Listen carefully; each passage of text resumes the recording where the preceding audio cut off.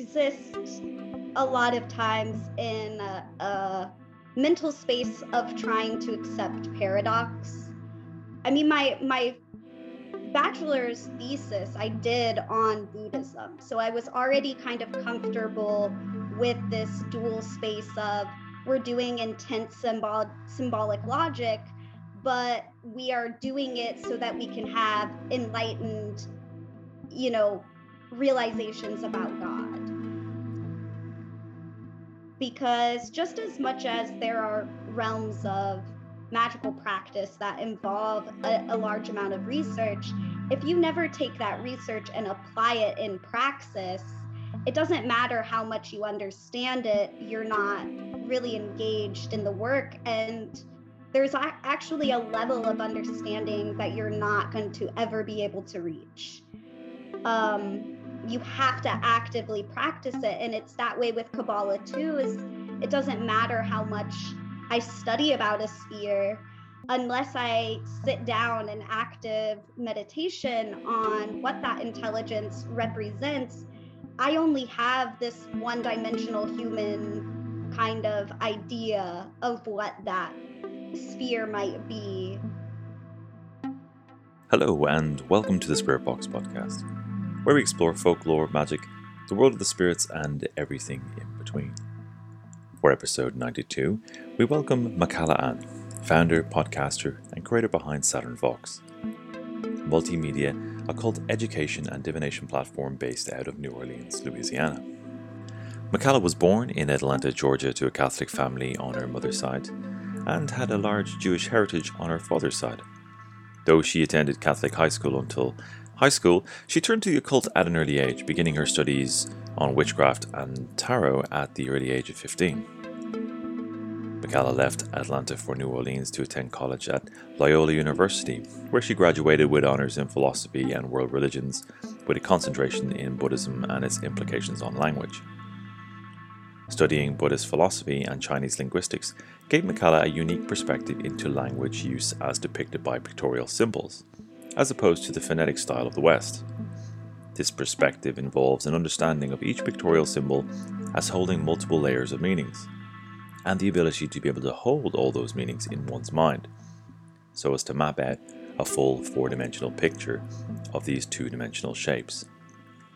During her downtime in college, Michala began to delve deeper into more formal realms of occult study, beginning her study of the Jewish Kabbalah and mysticism with vigor, and upon graduation she was more than happy to turn her attention to these studies, along with those of traditional witchcraft. She currently practices a flavour of witchcraft that flawlessly blends her studies in philosophy, folklore and linguistic arts into a fusion of animism, theurgy and Kabbalistic, as well as astrological study. Now in the Plus Show we discuss aesthetics and art as juxtaposed with magic and what that means for people's view of the world. And we pull that thread into ideas around Tiferet and explore the concept of living in joy. And Michala also discusses Saturn in further detail. And it's a really illuminating and engaging conversation, so I hope you enjoy it. Now if you'd like to hear the Plus Show, the easiest way to do that is to click on the Patreon link below in my link tree and come and join the party. If Patreon isn't your thing, you can always buy me a book or, give us the old 5-star review. Right, let's get on with the show. Michala Ann, you are very welcome to the Spirit Box. And it's take two on the introduction, as my home life has interrupted the initial recording. You're very welcome. Could you give the audience an introduction into yourself and your work? Yes. Okay. So, hi, I am Michala Ann. I run what I'm kind of calling a multimedia platform, which is called Saturn Vox. I do professional divination. I've been doing that for 5 or 6 years now. I host a podcast, which is also called Saturn Vox. And mostly magically, I find my studies based in mysticism as well as chaos magic and a little bit of folklore. Oh, fantastic! I wasn't aware of the folklore bit. That's really interesting. So you've got your own podcast, your own show, which is fantastic. I'm a fan of your work. I really enjoyed it. And one of the things we were chatting about earlier was, or I was saying earlier, was about listening to you talk to Sasha Ravich, who's a guest on this show a couple of months back. I was really struck by the level of your insight and knowledge into the subject areas of interest and the subject areas of expertise of Sasha, and that was one I kind of wanted to ask you about then as well. Is like, what drew you into that space? And that's kind of one of the areas I love to explore with people like yourself. Is what started you out on this path into the level of depth of study? What drew you in? So I feel like that's a loaded question because there's so many different entry points that I could start at, but I guess really I've always been interested in the occult. I went to Catholic school, and I remember somebody handing me a book that was about all the different world religions, but it was written from the perspective of a Catholic. And so it was kind of one of those propaganda books that was like, here's what people believe, and here's why you shouldn't believe them. Here's why you should pick Catholicism. And of course, I've been a voracious reader ever since I was a young girl, reading any fantasy novel that I could get my hands on. And the very last religion in this book was Wicca. And I was like, holy shit, people are actually witches. Like, this isn't just something from a book. This is something I can actually study and learn and basically fulfill my childhood dream of being a witch. So instead of getting me to become more Catholic, it actually opened up this door for me to just accept that this was something that was also in real life, or tangible in real life, and not just in the storybooks. So from there, I did kind of weirdly was New Age for a while, kind of involved in paranormal groups and burner communities that I would now kind of say are not as in the depth of academic study as what I do now. And I kind of grew out of it very quickly just because, astrologically speaking, I have Saturn and the moon conjunct each other in the 9th house, which is the house of philosophy, theology, metaphysics. So I just think natally, I would have never fallen into New Age or Wicca, which is not New Age, but it's not really academic enough for me. It's just my chart. It's just in my chart.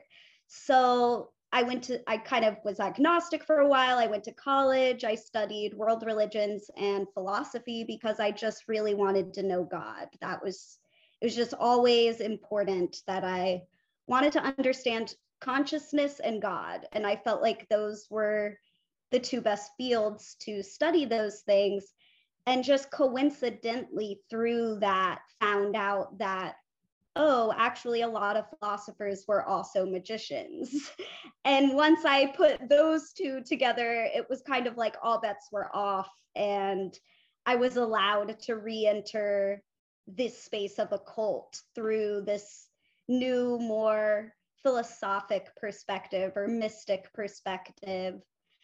There were definitely, like, I'm kind of underplaying it a bit because there were dreams that I was getting that were like encouraging me to go back as well. So it wasn't just like oh, I happened to stumble across Porphyry and realized, that I could do this. It was more like I started getting dreams And then that caused me to do more research, and then I put two and two together and like reconciled it within my own heart. So it's kind of long-winded. I hope that made sense. No, thank you. I think it's really, really interesting. I love what you said there about how you wanted to know God, and that's yes, it's just really striking.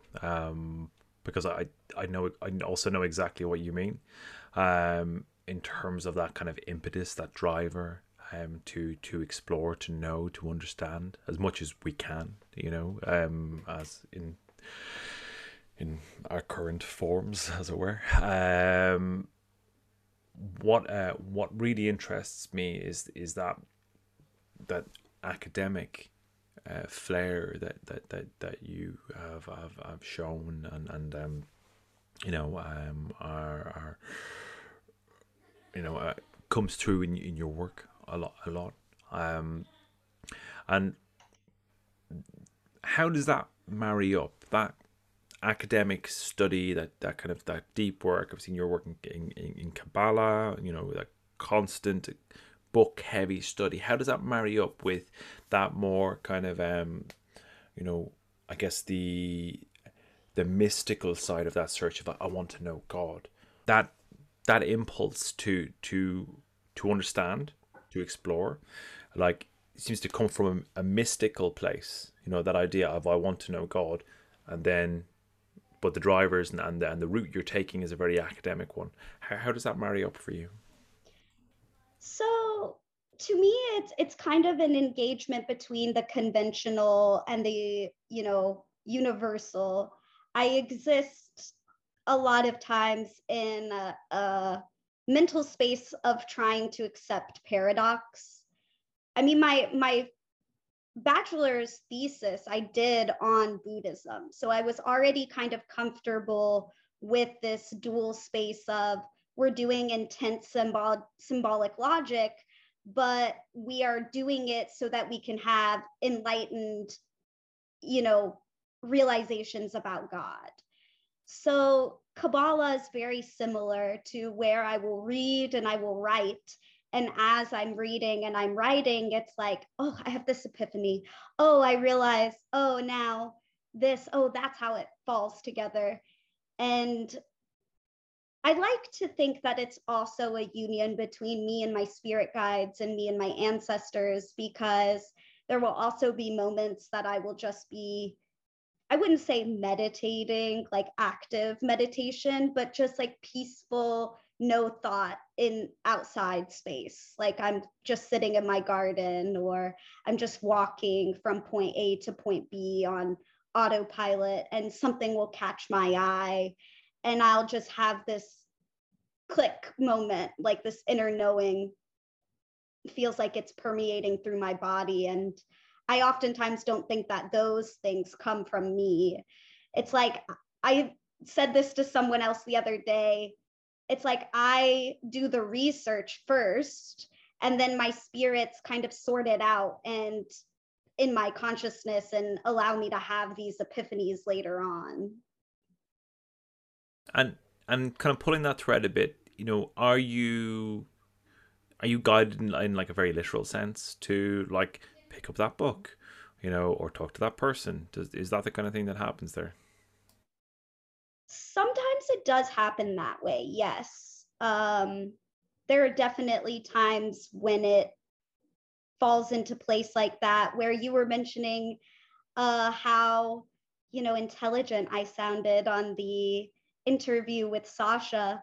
But I had just had a conversation with another really good friend of mine, Joshua Madara, who was actually my first guest on the podcast, about cognitive blending the day before me and Sasha did that interview. Like Josh was teaching me about semiotics. And then I got on the podcast and I realized, oh, Sasha's talking about semiotics. But it wasn't something Right. that I had even known 24 hours ahead of time. So shout out to Josh for making me seem smart. It's like you were well briefed. Brilliant. Um, and you mentioned like well, I guess talking about semiotics to a degree, like, and how like you've done some work on seeing symbols. That piece you did on an exploration of of the esoteric in tarot. How much has, like, talk to me about symbolism, because what I'm really interested in and what I'm really kind of drawn to is this is that how the mystic and the kind of academic kind of bump up against each other, and what unfolds from that, because you do see it again and again, and lots of areas of magic, as you well know, require a deep investment in study, in repetition, it's like you got to do your homework, and your research. When you explore symbolism, particularly like in looking at divination, or when you explore symbolism in looking at things like Kabbalah, you mentioned you there is an aspect of kind of engagement with spirit. How subtle is that, or is it direct? Does it feel direct? It really depends. Oftentimes, I find when I'm reading for clients, I think it just does oftentimes come through like a channel. I don't feel like I have a problem with knowing which layer of symbolism the card represents when I'm reading for other people. It tends to be more of a problem when I'm reading for myself. That was actually one of the first indicators to me that I was maybe channeling when I first started reading tarot, because it would be this weird sensation of, I would try to read for myself and I would look at the cards and I would be like, I don't know what these mean. But I didn't have a problem with that when reading for my clients. So I was like, where is the disconnect? I realized, oh, because I'm channeling spirits oftentimes, or they're the ones that are pointing me in that direction. But I think to answer like your deeper question about symbolism and that the engagement between learning about the symbols versus allowing them to permeate through you, it is like this space of you'd like to find the harmonious tension between the two, ideally, because just as much as there are realms of magical practice that involve a large amount of research, if you never take that research and apply it in praxis, it doesn't matter how much you understand it, you're not really engaged in the work. And there's actually a level of understanding that you're not going to ever be able to reach. You have to actively practice it. And it's that way with Kabbalah too, is it doesn't matter how much I study about a sphere, unless I sit down in active meditation on what that intelligence represents, I only have this one-dimensional human kind of idea of what that sphere might be. And so it takes this allowing yourself to run and return between the two spaces that, again, kind of allows the wisdom to permeate through your subconscious. And then you're not even actively thinking about it like, oh, I'm, interpreting symbols. It's like, I just know, I just have a knowing inside of me. At least that's how it works for me.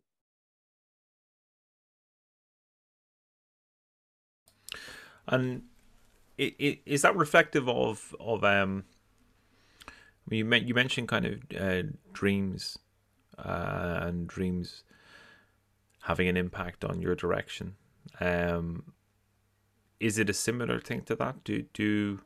Are your dreams, were they a literal thing or were they a more symbolic thing? And what was, I guess what I'm asking for in some of these questions really is what's that moment in terms of when this your kind of journey into this space, when it stops being kind of an area of inquiry and an interest, and you get that moment where you're like, this is real, this is different, it's real.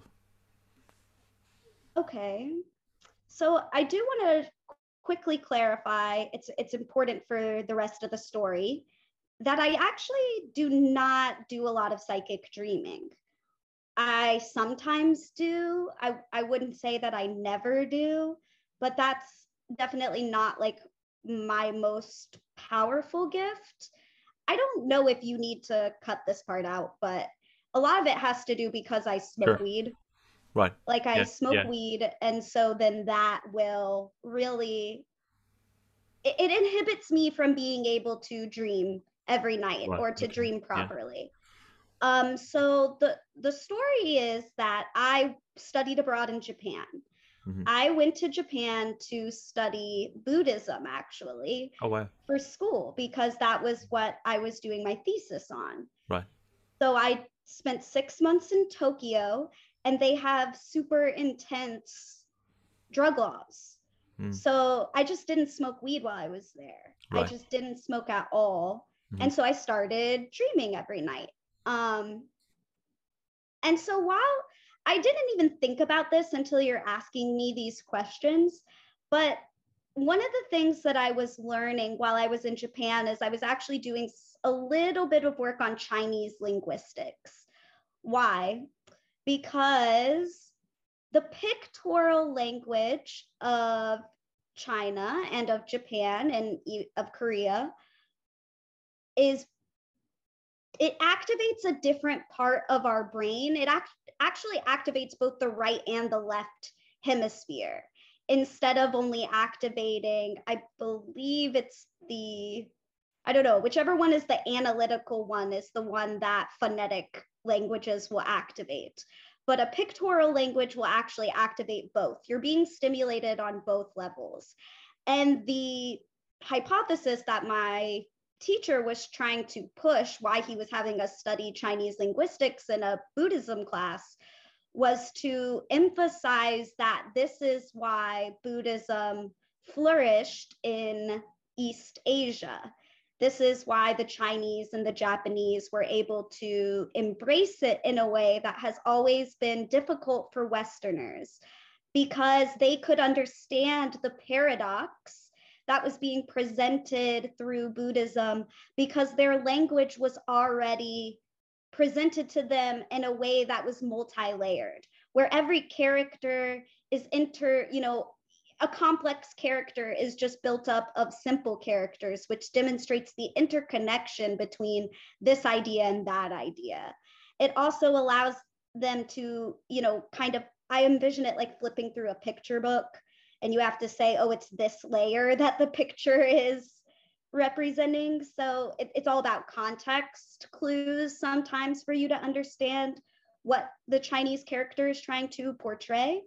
So as I'm learning about all this, and please bear in mind that I had not really studied witchcraft at this point. Like I had read Silver Ravenwolf's How to Ride a Raven Silverwolf, whatever her name is, How to Ride a Silver Broomstick, and like other books that were very popular for solitary Wiccans in the 90s. But that was things I'd read at 16 years old, and this is almost a decade later from that. I had a dream where it was Hecate, and I'd never heard her name before. I didn't know who she was. I just was we were sitting down at a table, and she was reading my cards. She was reading my tarot cards. And so it's funny because at the time, like I didn't remember what she had said or what the reading was or anything about that. I just woke up and I remembered it was Hecate and she had been reading my cards. Oh, and I did remember that she had said to me, you are supposed to be doing this. Why do you not pay attention to this? So that was like my wake up call. I did not throw myself into it while I was still in Japan, but as soon as I got back to America, I set up an altar. I started doing research, and within maybe 7 months of that experience, I'm working in a voodoo shop in New Orleans. and just talking to anybody who will answer any question and reading any book that I can get my hands on. So I wouldn't say that that's like a moment where you're like, oh my God, this is real, because nothing, it's not like I did magic or I asked for anything. But looking up who Hecate was and like finding out that she was a real deity, she was queen of the witches, and she's like sitting here telling me that I need to be a witch, that felt real, because where did my subconscious come up with that otherwise? Because I wasn't, people always ask me when I tell this story, oh, you must have seen it somewhere. You saw her name somewhere. I really didn't. I really wasn't involved in this world. So there was no way that I know she's very popular now, but I did not know that at the time. Yeah, sure. Yeah. So that was the moment. Yeah, I really, that really resonates a lot, and there's been like a few guests who've been on the show who have had that kind of tap on the shoulder from Hecate, like you're not alone in that area, and it seems to be one of those things where some people are born initiated, and that's what that tap on the shoulder is. It's kind of by the way, this is what you are. that kind of thing. And how did that settle with you? I mean, it sounds like you were fairly comfortable with that, and you'd made changes in your life that brought you to New Orleans, that kind of in the shop you were working in. It sounds like you took to it pretty well. Was it a jarring thing, or were you quite comfortable? I don't want to sound egotistical, because I truly believe in humility above all things. But no, it did not surprise me. It felt right and deserved. It felt like, I don't know how much you read tarot, but it was a 9 of Cups moment, because it was like this thing that you had been dreaming of and wishing for, and just feeling with all of your might, like, this is something I want to do from a very young age. To have some sort of authority figure come and say, oh yeah, that's for you. You're allowed to do that. It is kind of like both a relief and this feeling of like, I knew it at the same time. I'm a complete tarot Luddite. I've no deep comprehension whatsoever. So yeah, I'm afraid that means very little to me. To my great shame, exploring these areas. But that's a wonderful thing, listening to that reflection like that. That's just a wonderful thing, and to have that revelation and to have that solidify in your life and in the path you're going down. That it's one of the wonderful things that I do get a lot from this show, talking to people like yourself who are having experiences like this, and the direction it's taken you, is there's just people listening that will take a lot from that, who may be at that stage where a spirit is calling them for something that they have a soul calling to do. Now, taking a entirely different direction, and I wanted to ask you about your show, and the impetus to do that, to create the show, to talk to people about their areas of expertise and conversations you wanted to have. What's beneath, the idea of showcasing work? What's the impetus for you there? And I ask this really as a fellow podcaster, because I'm interested in the ideas behind it. and kind of what the urge was to do to create the show? So I don't know how many other podcasters will have this answer. Um, I think, I mean, there are two reasons. One, of course, was because I really wanted to learn more. I always am wanting to learn more. And I definitely don't believe that, learning is an independent process. I think everything is interdependent. We are always both student and teacher at the same time. So, what better way to learn than to talk to the people that are, other people that are doing the work? So, that was definitely a part of it. That was, I think, my first reasoning why I wanted to do it. But then something really sad happened. I'm in a Saturn return right now. And the way that my Saturn placement is set up is because of Saturn doing all that retrograding last year, it actually hit my natal Saturn 3 times. So I had a very, I would say, traumatic year last year. And a lot of it had to do with people making me feel small, people making me feel like I should not open my mouth and talk. I was literally getting told that. Essentially, I was told, you have an evil spirit that makes it so that no one wants to pay any attention to you, and it's futile for you to do that. So that was the sort of feedback that I was getting from some people who are not in my life anymore. And I spent, a good 2 months basically being afraid to post anything. Even on my private Facebook, I was like, nobody wants to hear me speak. I need to just completely silence myself. And then the idea came back, like it came floating back. And it was like, remember how you had this idea? And I'm the type of person who always wants to heal.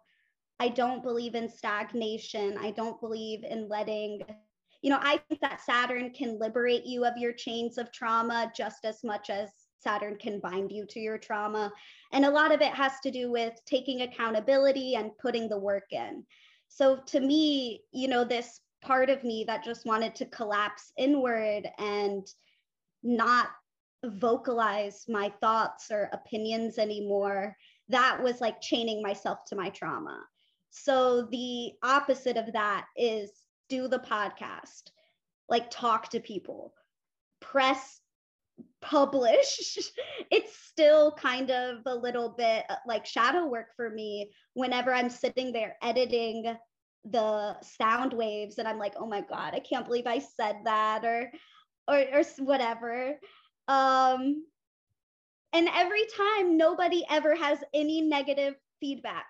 And so every time I feel myself healing a little bit, it's a little bit easier to press publish. It's a little bit easier to press publish. So yeah, I guess both of my reasons are rather selfish. They're both because to help me be a better occultist and to help me not be chained to my, trauma of fearing the other. But I do truly believe that the podcast serves that same purpose for other people. I wanted the podcast to be a space where people could realize that there was a vastness to the occult. I also wanted it to be a place where people who are different kinds of learners, like everybody has a different way that they learn, and not everybody is going to be able to sit down and read 32 books in 1 year. Like that's absurd for me to believe that, but I want other people to like have the same resources that I do. So what better way than to just talk about it on a podcast instead of making them read the book? So I guess those are my 3 reasons. Oh, I love that. I think that's fantastic. So firstly, congratulations on a wonderful podcast. Thank I you. really enjoy it, and I'm just really chuffed for you to surmount something that was difficult and traumatic, and to come back with sharing your voice with us. It's great. It's really good work, and yeah, and I know exactly what you mean when you kind of press the publish button. You ask all these questions of like, do I have the right to do this? I mean, I'm constantly torn with kind of the ideas of what do I sound like? Do I even know what I'm talking about? All that kind of stuff. And I'm sure there's people out there going, you don't. So you don't sound. But there's people who do. So it's all good. People, but I just wanted to kind of just say that, to commend you on stepping over that barrier and moving on past it. These things are difficult, and I love to hear that kind of thing. I just think it's brilliant. I really do. So commend you on that. Thank you. And I also really value what you're saying about people learning different ways. So I'm dyslexic. So Me too. oh snap, high five. Yeah, but I'm a voracious reader as well. But some information I struggle to retain, and concentration can be a challenge sometimes. So I really absorb stuff through podcasts, and I think I think that's an important contribution to our cultural area. That we document these great conversations, and people can digest them, at their leisure, which is wonderful. It's a wonderful thing.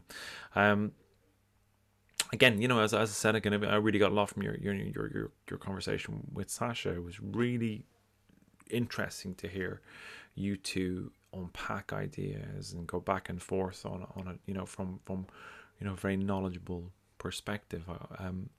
I really got an awful lot from it. And is that where the name comes from, Saturn Vox? Is it like your voice with Saturn, in your chart? So that's another funny story that's just like a series of syncs. Right. I used to be a circus performer. I was a circus performer from 18 to probably 27-ish, thereabouts. And the main circus that I would do is I would spin hoops. I would spin hula hoops, double hoops, and a little bit of lyra, the aerial hoop. So that originally was where the name Saturn got brought in, because my stage name as a circus performer was Saturn Webb.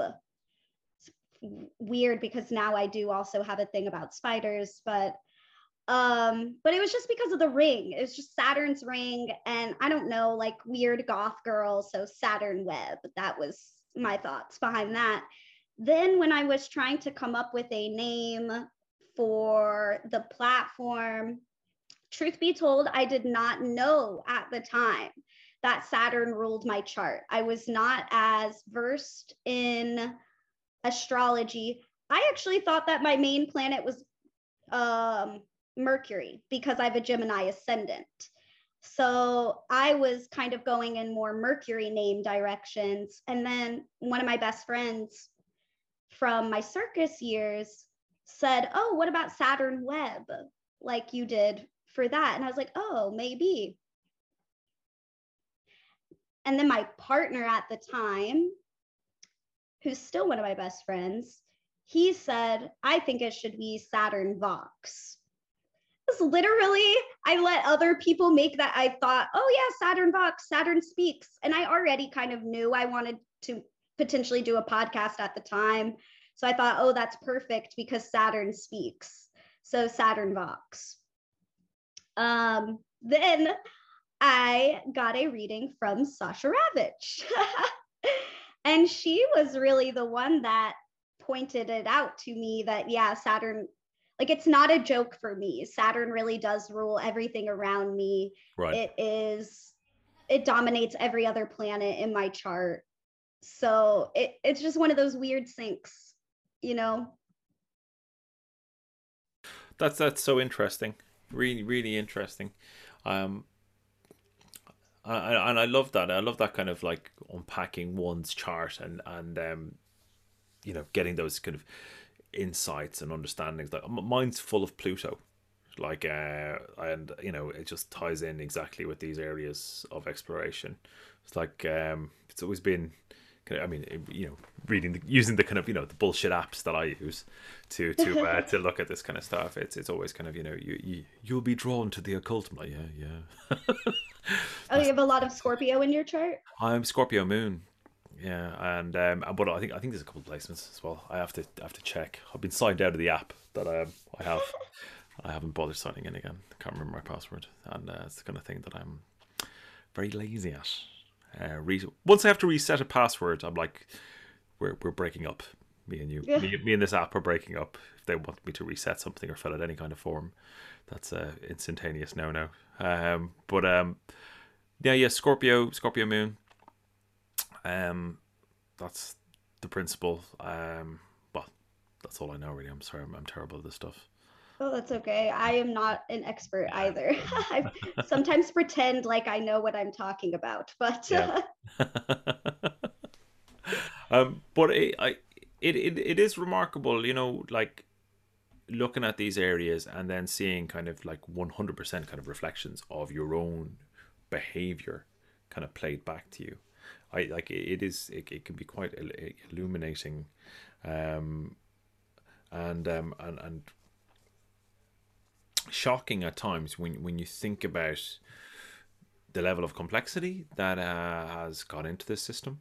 I mean, it's a huge level of complexity that goes into this system, and where all that came from. That's the bit that blows my mind. It's when I think about like, well, how was this determined?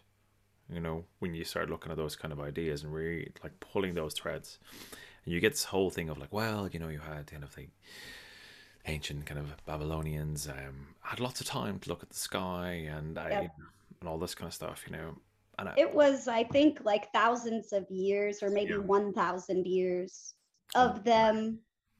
It was a theocracy there.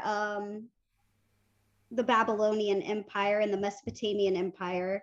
So when they were actually considered like government workers, which is crazy if you think about it. But so yeah, and it was so that they would say, oh, the sky was it looked like this, and here's what happened.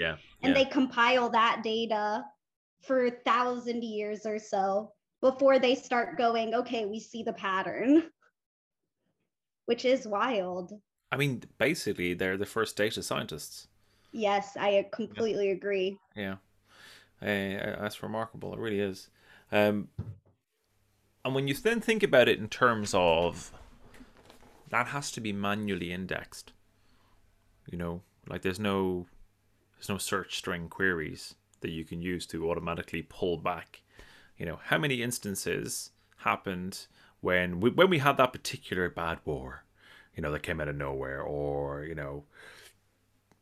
when you're establishing these kind of like life-changing events, how do we determine those patterns? That all has to be manually indexed. How remarkable. I cannot imagine. Yeah, I that's the thing. I don't think I've got the cognitive capacity to even comprehend. The time's too big. The variations are too big to comprehend. I love it. So intriguing, so interesting.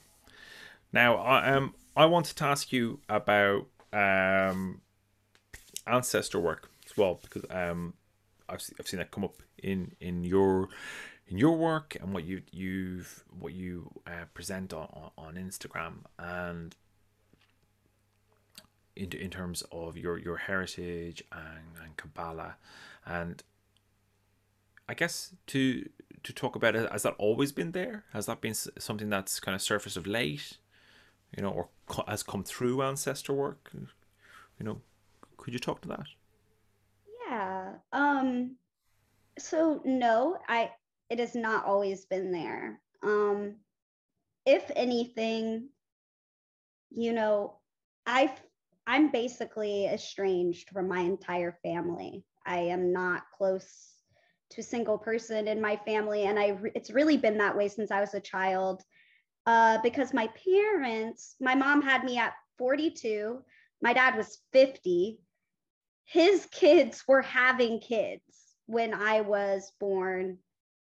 And she also had a child 13 years older than me. They just basically decided to start this family with me, like after they had already completed their other families. So that the age gap, along with the fact that I just think that my brothers resented the fact that my dad chose to be a father instead of a grandfather, just created a lot of tension between me and this idea of family. My dad's grandparents already passed away. My mother only has, her grandma left. So like I don't even really have the grandmas or anything. So what happened is that my mother died. My mom passed away in September of 2019. So it really wasn't even that long ago that I started connecting with my ancestors. Of course, through the pandemic, every year feels like 5 now. So maybe I have been at it for longer than I think. But so yeah, she died, I guess it was September of 2019. And that October was when I set up my first ancestor altar. At the time, I had already been pretty heavily studied in Kabbalah with a Q, like Israel Regardie and the Golden Dawn and Aleister Crowley. Like I've been reading from the Thoth deck, and I had learned how to read tarot by learning Kabbalah. So I'd already been a part of that, right? So it's kind of funny. This is another one of those, oh shit, this is real moments. Is I used to read my ancestors' books, early stages of the pandemic when we didn't really have anything to do. It was easier to just maintain this weekly habit where I would sit and I would read to them for about an hour or so. And I wanted to get to know my Jewish ancestors. They were the ones that I was more removed from that than my mom's side of the family. I was raised Catholic. My mom would take me to see the family in Kentucky 3 times a year. So, but my dad's family from New York, we never went to go see. So I really had no real idea about Judaism or Kabbalah with a K, except for the fact that I did date a rabbi's son for a while. And so I was able to learn some things from Rabbi Weinrich. But for most intents and purposes, I didn't know anything. Anyways, I sit down to read my ancestors' Israel Regardie. And I just start hearing this in the back of my head. Don't you read us that. We don't want that. Get that. How dare you sort of thing. And it's like, he's anti-Semitic. We don't like him. And I had not really, it seems weird to me now because it seems like so obvious that there is this problem and this tension between the two camps. But again, sincerely, at the time, I really did not know that there was so much tension. And I looked it up and I was like, oh my God, there's a large amount of tension between these two camps. So that's when I kind of just threw myself into Judaism, Jewish mysticism from its original standpoint, because I had received such a loud message from my ancestors, pick this path, not the other one. Like, we want you to study this, we want you to know this, but we don't want you to do it the way that you're doing it.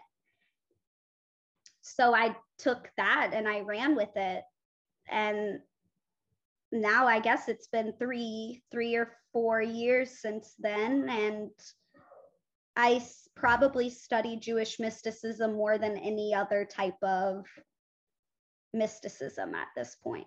And it is an ancestor thing. It's not that I think that Kabbalah is the right way to do mysticism. I don't think that there's a right or a wrong way to do mysticism. I have a very instrumentalist view of a lot of these concepts. I don't think that I'm very agnostic at the end of the day. I've pantheism, I do believe in, but from there, it's like instrumentalist only.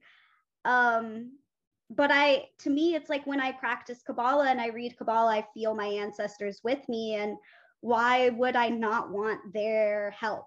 Why would I not want, they're one of the spirits that whisper enlightenment in my ears. It's like I have ancestors who were likely students of this. And so they will be like, oh, yeah, here's what that means, If I when I did that from the Buddhist perspective, that never happened. I never had those moments of somebody whispering in my ear, That's so interesting. So interesting. Thank you for sharing that. It's it. I always end up in this position, right? So from like as much as you're immersed in this world, as much as we still have this rational brain, and like because I have a similar thing, right? And it's very much in this kind of folk magic, kind of traditional kind of British and Irish witchcraft, kind of that world, right? Now, and I've looked at some different forms of much like yourself, different forms of mystic expression of magic, different methodologies, different ways of engaging with the other and understanding the universe. And I got to the point where I'm like, okay, this bit seems to just speak to me, but I also seem to be able to be automatically good at it or automatically have an understanding, and I find it really really reaffirming to hear that from you. You know what I mean? But what I used to kind of wonder, and from that rational brain, I was like, is this some sort of genetic thing, through ancestry, and then kind of developed that. I actually think, well, that's kind of very reductionist, to think about it as kind of like this is just kind of a physical output, as it were, through genes. And a friend of mine was talking about ancestors to me, and from this perspective, I was saying that there's an entanglement, like we have kind of like a spiritual entanglement with our ancestors, and some of them are really looking for someone in their line to have the kind of capability to express certain talents, and play them through. So I just, that was all kind of firing off my head when you were describing this, and you're bringing that work out. It's really interesting. I love that. But I love to hear that kind of like living ancestral connection. I think it's wonderful. Like I really do. And to that end, what has it brought to you? What has that journey with your ancestors in this area of learning, what has it brought to you? Well, I mean, I'm at the end of the day, besides like what you're saying, I do feel like they participate in the magic that I do with me if I am involved in doing a magic that's of a tradition they would have done. Like I oftentimes can see them in the back of my head, like there with me. But that is kind of secondary to me, to the psychological benefit. Because like I said, I was really outcasted from my family. I was very ostracized from my family. I was a very angry child for being ostracized from the family. A lot of issues with self-love because of that, very in my face being told that I wasn't welcome sort of thing. That when I started doing ancestor work and was received with open arms, both sides, didn't matter, dads, moms, just to be said, oh my gosh, we love you so much and we are so glad to have you here. That healed so much more inside of me than, this feeling of power that I get when they participate in magic. That's nice, and I'm glad that that does work that way. But I would still throw myself in head first just for this feeling of unconditional love from the dead, you know. It's really moving. That's what a wonderful outcome. That's fantastic. You know, and I really do think this is an area that is so important for people to explore. The ancestor work, you know, you heal the past and it heals you. You know, it's I was going to say a living relationship, but it's a really bad choice of words. You know, but it's an active, maybe an active relationship, participatory. I don't know.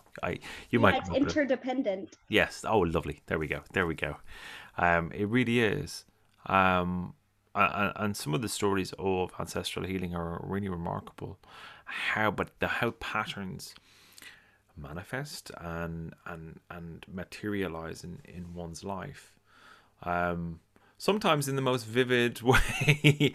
You know, and it sounds like it's been really like that for you. That's just really moving.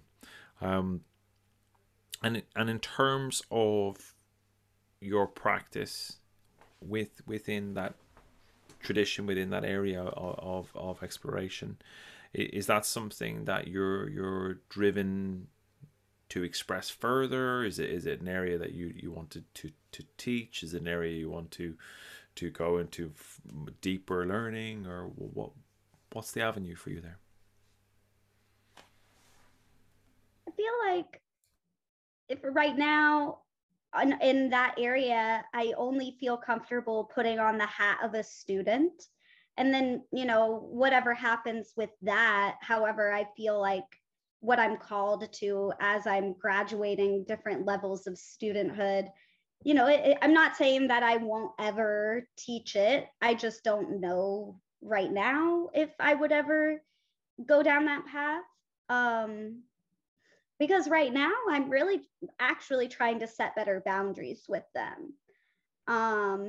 Because, well, like they fight over me, you know, and I find that to be annoying because it's like I don't really want to be Catholic or Jewish.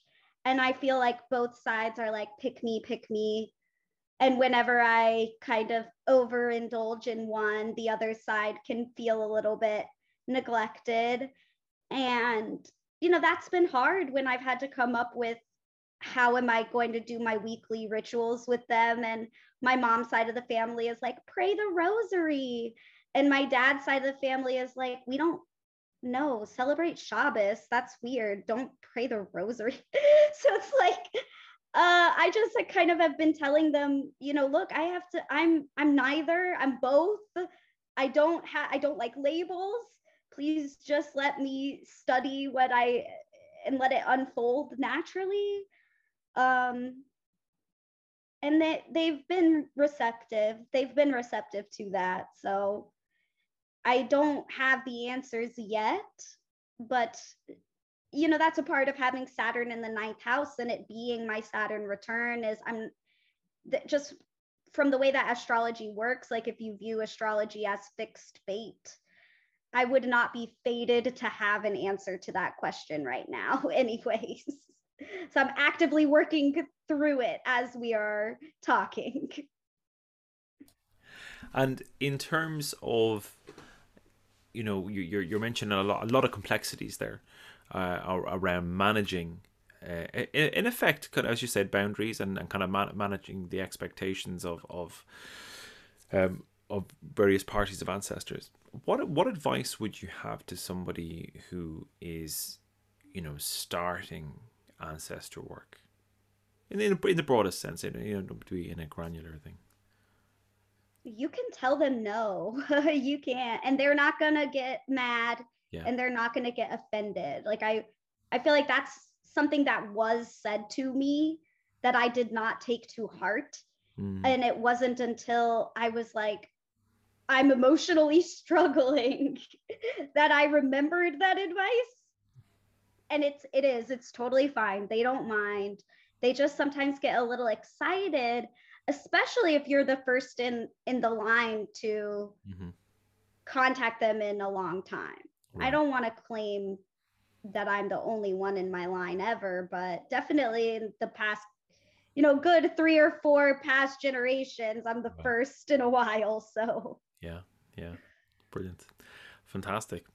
I would like to ask if people want to find out more about you and your work and listen to your show. What's the best way that they can do that? Ooh, so I'm on Instagram and Twitter at SaturnVox. So just Saturn VOX. Then the podcast can be found anywhere that podcasts can be listened to. Wherever you're listening to the one that this is, just go in the search bar and type SaturnVox and it'll come up. And then, my website is just SaturnVox.com. So it's all pretty cohesive. And are you bookable for readings, that kind of thing?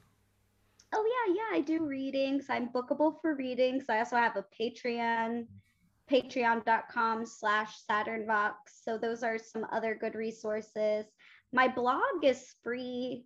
Feel free to check that out off of the website, which is also happens to be where you can book readings. Brilliant. Well, it's been wonderful talking to you. I've really enjoyed our conversation, and thank you for coming on Spirit Box. Oh, me as well. This was such a joy and a pleasure.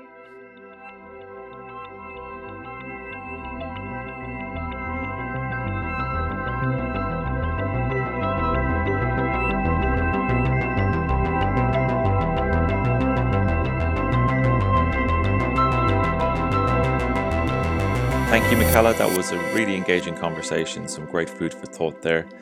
If you'd like to know more about Michala or her work with SaturnVox, then check out the show notes below, and you can find all of the areas where Michala is sharing her knowledge.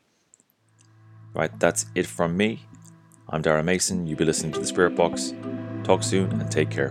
Bye.